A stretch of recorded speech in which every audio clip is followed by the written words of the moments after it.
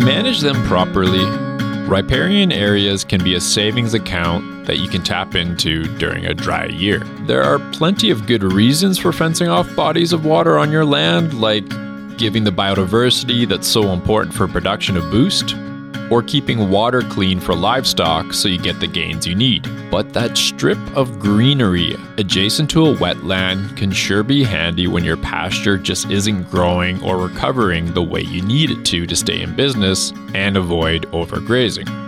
It's like your own ranch-grown backup plan for a drought.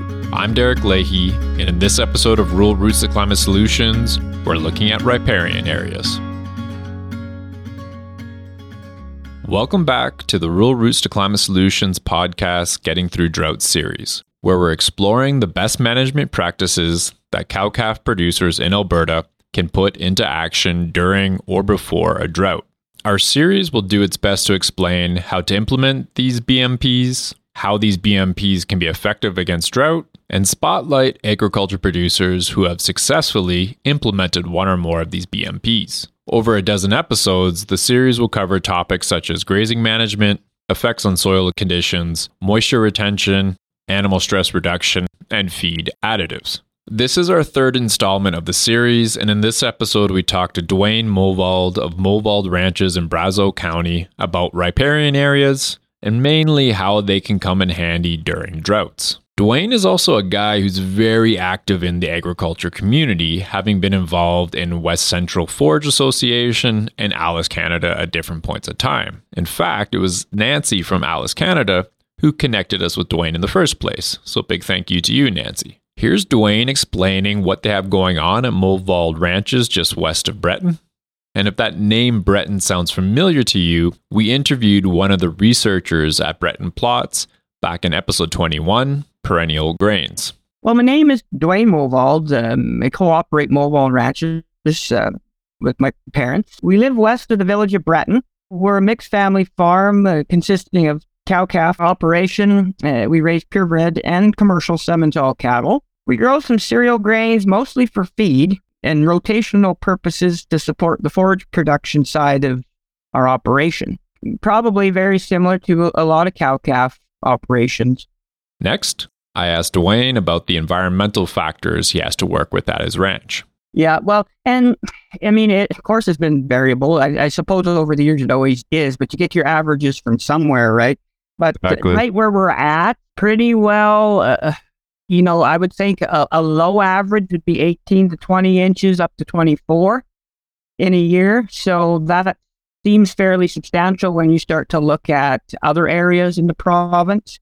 But that would be a time frame sometime in April until probably the end of October on a year. But I mean, honestly, if a good year, like if you want to talk about ideal, would see, that rain divided up in April, you start your April showers that bring May flowers, and you could get 4 inches in April, say 5 inches of May and June, and then maybe 3-4 inches in July, and then some in August, and then it kind of slows down and you get a little bit for freeze up. But that's kind of an ideal situation. I guess if we lived in irrigation country, we could control it, but we deal with what we get. So right now it's dry.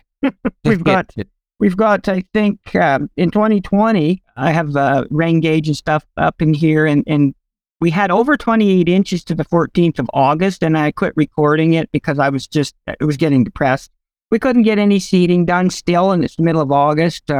All our grain silage land was underwater. Fast forward to 2021, and it was the drought last year. I think we had 6 or 7 inches, and now in 22, I think we've got just a hair less than that. Cheers. Yeah, and what kind of soils are you working with where you are? Gray wooded soils, and it's clay, basically, right? They're very tight in their composition. When you think of clay, I mean, molders make stuff out of that. So, I mean, it can... When it's wet, you can move it around and then it gets hard as a rock. So that's why I'm saying they're tight in their composition, but also very low in organic matter for the most part. The evolution of soils, like since this land was logged in the 20s, 1900s to 1920s, big timber, a lot of spruce, then the poplar grew in. So then it was re-cleared and homesteaded for farmland. Within that, there was also a stretch where a lot of forest fires went through, so it did burn a lot of the material and topsoil that was there. to utilize the cattle now in, a way where you can help, revitalize that soil when it comes to adding components that are going to help with the growth of the plants, organic matter, fiber. That's what we need mostly here. And the nitrogen is extremely low. So, the cows, we do what we do with the cattle, and you work your year, you sell your crop of calves, and what you're left with is not always something that you see in the bank book, but it's out there, right? And it's helping get that soil to a better state. I was quite surprised when Dwayne said he received about as much rainfall this year as he did in 2021. But it makes sense. I don't think we got much or any rain between July and September in 2022. Anyway, I asked Dwayne to describe the riparian areas on his land at this part right here. Well, a riparian area, it's the green area along a natural water body, stream, or creek. So most of the riparian areas on our operation are located throughout pastures and some of our hay fields. And when it comes to like animals or what else exists in there, the animals in those areas are abundant, and they can range from bees to birds, fish, wildlife of many different types are attracted to those areas for the water that gives them life, right? It does that to the many plants such as the berry bushes, nut trees, and other types of trees and shrubs that are there, and also offer those animals shelter.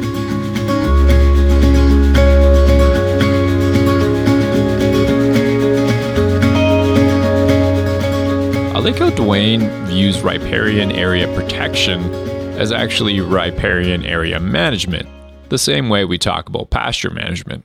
Here's Dwayne explaining how he manages his riparian areas. Thinking back, since I've done this my whole life on the family farm. So, since I was a youngster, I was out helping my father and his father work at doing, what's going on the farm. And at times we were out fencing some of these areas. So being young and inquisitive, I'd watch and help, and I learned what and how they were setting up these fences and fencing off different areas to help manage the grasses for pasture, to move the different cow groups here or there. And the riparian areas that we had cordoned off and fenced grew back quicker, and offer more options to manage them even only just a few years down the road. So at the time, I'm not sure we thought about the word protecting in area as much as it was about let's manage this in a way we can get more growth coming back. It's kind of been there. We did a lot of it with electric fencing in the day, right? Because it was very quick to put up, economical to put up, and it would do the job, right? So What we've done now is transition that to more permanent barbed wire fencing to get the same effect and just done more of that, right? And so I guess that's kind of in a nutshell how that whole thing is evolved.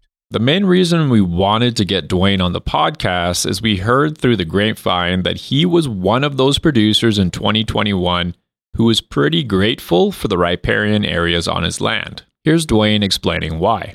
I think one way you can protect the riparian area is by approaching it in a pretty simplistic way, and that is just to keep it intact. Those few short words summarize what needs to be done, and from there nature takes care of the rest. And one way to do that is to fence it off if you've got cattle in the area, so you can regulate their movement. You can minimize the disturbance and keep it natural from a standpoint also of not bringing in invasive weeds and then that type of thing. So, especially say, for instance, this past year, dry, a lot of feed moving around. So people are buying hay bales off the internet. They don't know where they've come from. Do you take that bale and roll it out down along your riparian area to feed your cows? Well, think about that. But, what are you potentially bringing into that area, right? So just thinking ahead, doing things like that and leaving it intact, I guess, would be the most basic thing you can do. So it makes sense. And Dwayne, I'm curious as well with fencing. It sounds like you've done both. So barbed wire as well as temporary poly wire. Do you have I realize one's cheaper than the other, but do you have a recommendation? If you're going to do this, best to go with 4 strands of barbed wire, or you can get away with electric fencing, or it really depends on the context of your farm or ranch, I suppose. Yeah, well, I mean, when it comes to that, I think depending on the situation, but one thing that is very beneficial with the electric fencing, it's extremely fast to put up. So like you get into a situation where which often farmers are, we're pushed up against time and the wall, and things have to get done in a hurry because the season's changing or what have you. You can bang up an electric fence temporary for quite an area, relatively cheap and fairly quick. So maybe that's a way to get things started, right? You at least can get that done. And if it didn't work, you can move it easily. You can configure it in a way that might be better, and so there's a lot of advantages to that compared to permanent fencing. But if you can get an area that basically you want to keep it solidified, everything works, you got gates in there where you need the gates and don't have to move the gates to allow for better movement if the stuff gets in and out, right? Then, maybe work towards putting it in more permanently. So originally I wanted to ask you, did taking acres out of production to protect a riparian area negatively impact your ranch? But it's not really taking acres out of production, is it?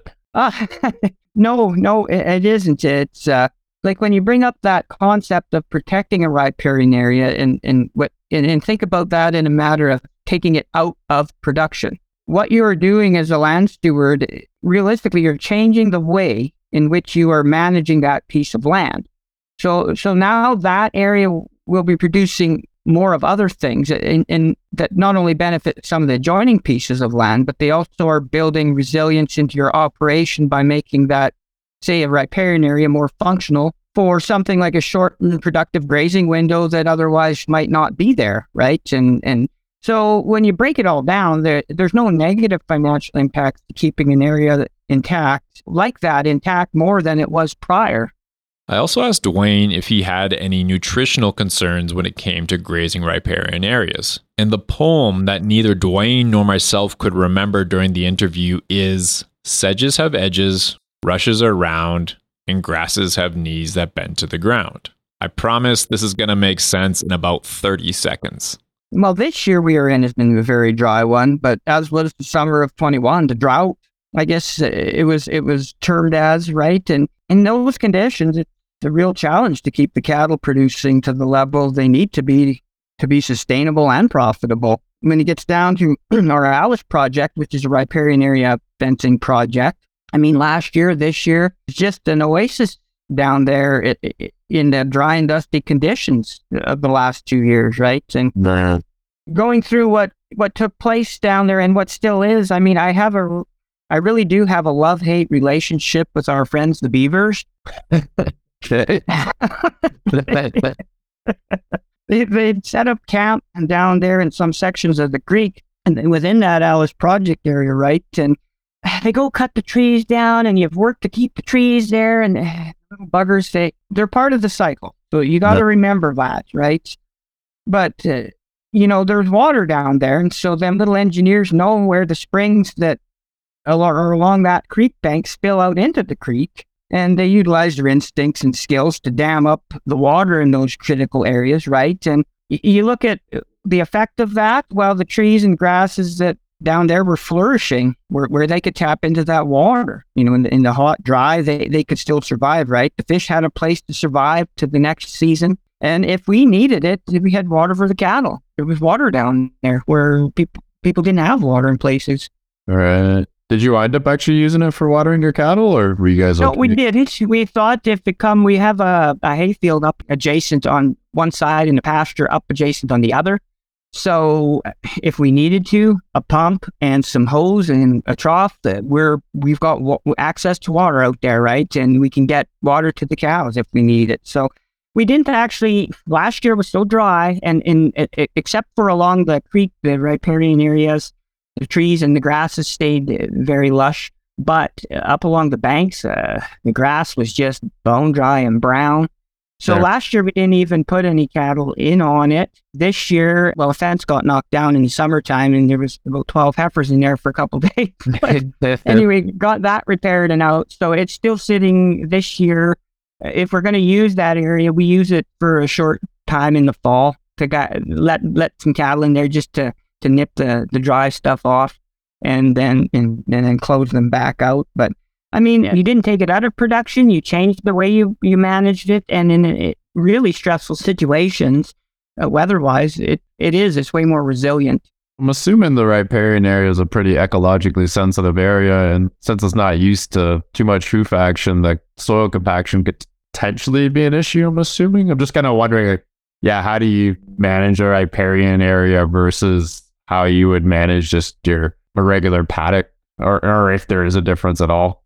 I mean, I think monitoring what's going on. Like if it's extremely wet, you wouldn't want stuff to be in there because, cows, are heavy. They sink into the ground. So it could be compaction issues, or hummocking is another term along wet areas that takes place from the foot action, right? Yeah. When it's really dry, you don't get that same effect. Not just having a date on the calendar, we're going to put this here for between this day and this day.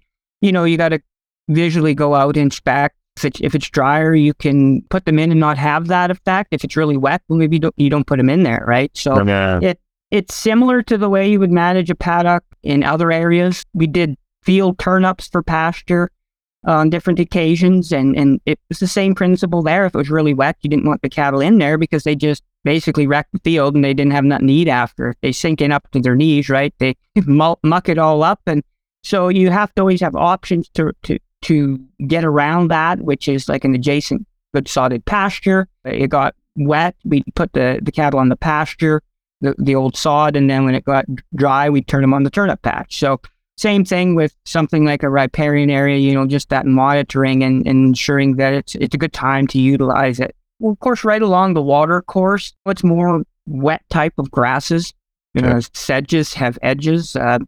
I've learned a poem from the cows and fish people. Sedges have rushes around.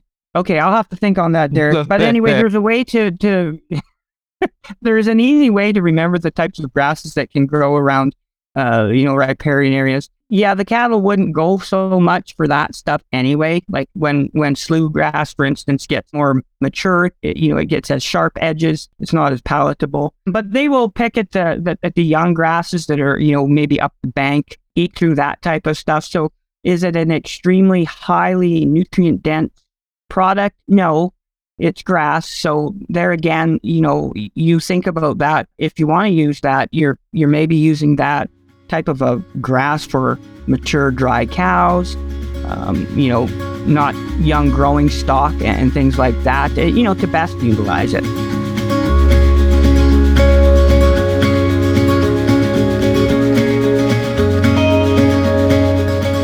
At this point in the interview, me and Dwayne started talking about some of the things governments can do and some of the decisions our communities need to make when it comes to protecting riparian areas and wetlands.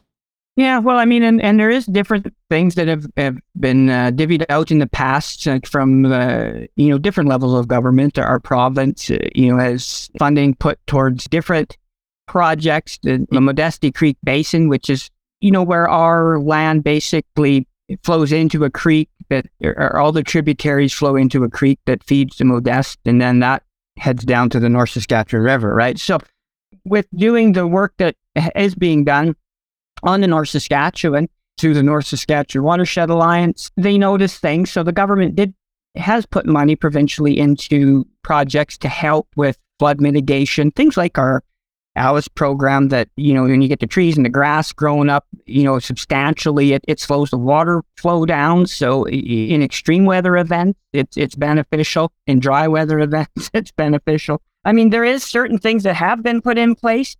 They could do more. And I think one of the best ways for that to happen is first just for them to recognize the importance, and then stand behind that by living up to the principles of what those areas need to exist. So, that means stopping any development in those areas and leaving them in their natural state. Don't go ripping it up, building on it, or developing in it, right? That's going to be detrimental to it. I guess I think that way, because I don't think they always think about the bigger environmental picture that is at play. Right. Like and I say that because we have our own local situation that is exactly that. And it does involve our Alice project in the riparian area. Like our county is proposing putting funds towards putting a roadway through that, and it's contemplating expropriating portions of the Alice project to do so. So you can't have this and then go, take it away and redevelop it for a different purpose. I mean, you've got to do what you say and say what you do, right? So I just say stay out, but roads can be placed in a variety of areas, and the importance of the benefits of those sensitive areas that are provided, like our Alice project, need to be held to a higher standard, by all governments. And to wrap things up, as always, some words of advice from Dwayne for the next time, because we all know that there will be a next time, for the next time you're faced with a drought. There's an old adage that it goes like this, like when it comes to ranching, the cattle end, you can't buy your way out of a drought. And that holds true. Like, I think farmers, for the most part, are very optimistic, but last year was dry, so we think, well, next year will be way, way better. So we get to this year, it's dry. Like, you just never know what the next year's going to bring, right? If you need to make tough decisions, you got to get all the information you can so you can make an informed decision. I think that's one thing that is a solid. If it's dry, you move early on in a dry cycle to set yourself up the way you think that you need to be to have something tangible when that cycle changes. And it will. But you get into situations like that and you are making tough decisions and you get to a point, I guess there's no need to second guess yourself once you've decided a direction. For a person to constantly monitor and note how you're doing and then adjust as necessary, things are changing all the time. So no need trying to save a whole bunch of extra cows to have a few extra calves when you don't have the feed for them, right? So you try to manage what you have. When you're in a situation like that, looking backwards, you're always better off to sell early. If you got to sell stuff when it comes to cattle in them situations, get it done early. And you might not get as much as you thought, but you're going to get a lot more than recoup than if you hang on, and then it just gets to a point everybody starts to liquidate, and then the prices slide. So when it comes to economics, doing things like that, and I think when you're in a situation like a dry spell, connect with other farmers, right, and just mentally talk about what you're doing. It helps to chat with people, not only to get other ideas, but to just get support to stay in it. Good. Thanks, Dwayne. That's all the questions I had, but is there anything else you want to, or something you feel needs to be said about the subject at hand? Farming has always evolved, and when I look at our local area, when I was a kid, you never got out of your rubber boots most of the summer. It was always wet. Your hay got rained on multiple times before you could ever get it baled. So we evolved to more silages and things where we could get better quality. And I think things, even with the way the weather cycle is now, it is drying out. So I think we all have to just always look at what options are out there to, maximize what you do have. And in a drought conditions, dry, change your management to best suit that cycle. If we get moisture that, is in excess again, well, then you have to deal with that. But I mean, one thing that is paramount, I guess, when you have livestock, it's feed. So to always focus on that, try to get enough banked up, which can be really hard. I mean, that type of thing, I guess if you're in the livestock business, you kind of know, but for people that are getting into it and maybe don't know, a few things like that to think about, as you manage your operation and go throughout your year.